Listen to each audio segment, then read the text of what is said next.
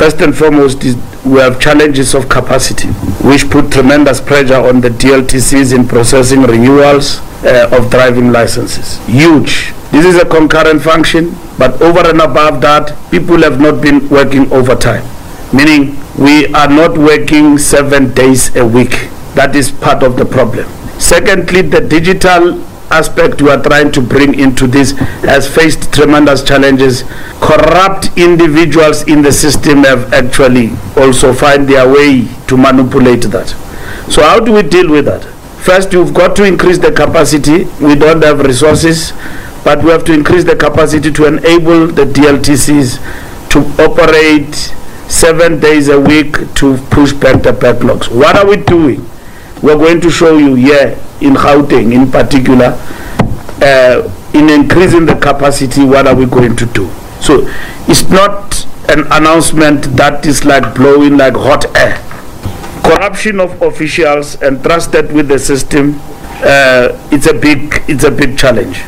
We will have to, which is what we are going to be doing to reboot the system. There is a slow speed and unavailability of the e-NATI system causing frustration.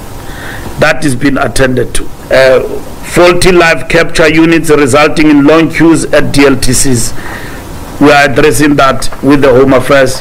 I've alluded to you that that particular challenge has now been addressed. Faulty eye testing equipment. We are in the rebooting system addressing that particular challenge. Delays in validating fingerprints. Capture units are not linked to Home Affairs. That has now been addressed. Why we are extending to March? Because we realize that the problem when you drive around and your driver's license have expired is not your problem mainly. It's the problem with the system. So that is why we give ourselves till 31st March. Will 31st March, when it comes, having addressed all these things, we will, and every step of the way, as and when we introduce some of these milestones from the 1st of October, we will be able to address some of these particular challenges.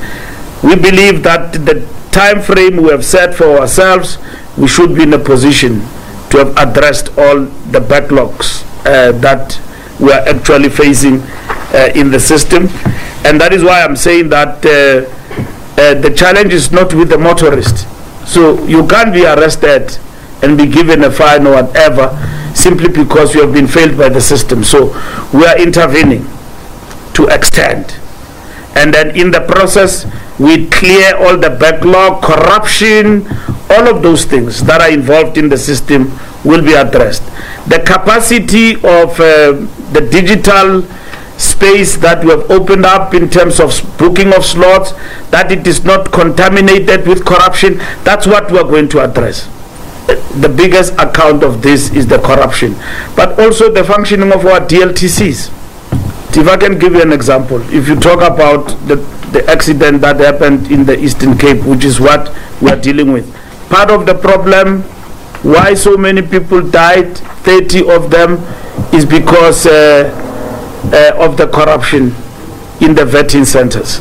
All right, that a vehicle would have been tested or whatever that is the case, but the challenge when you look deeper into the problem is that people were able to pay bribes to get a faulty vehicle to be on the road and going to kill almost 30 people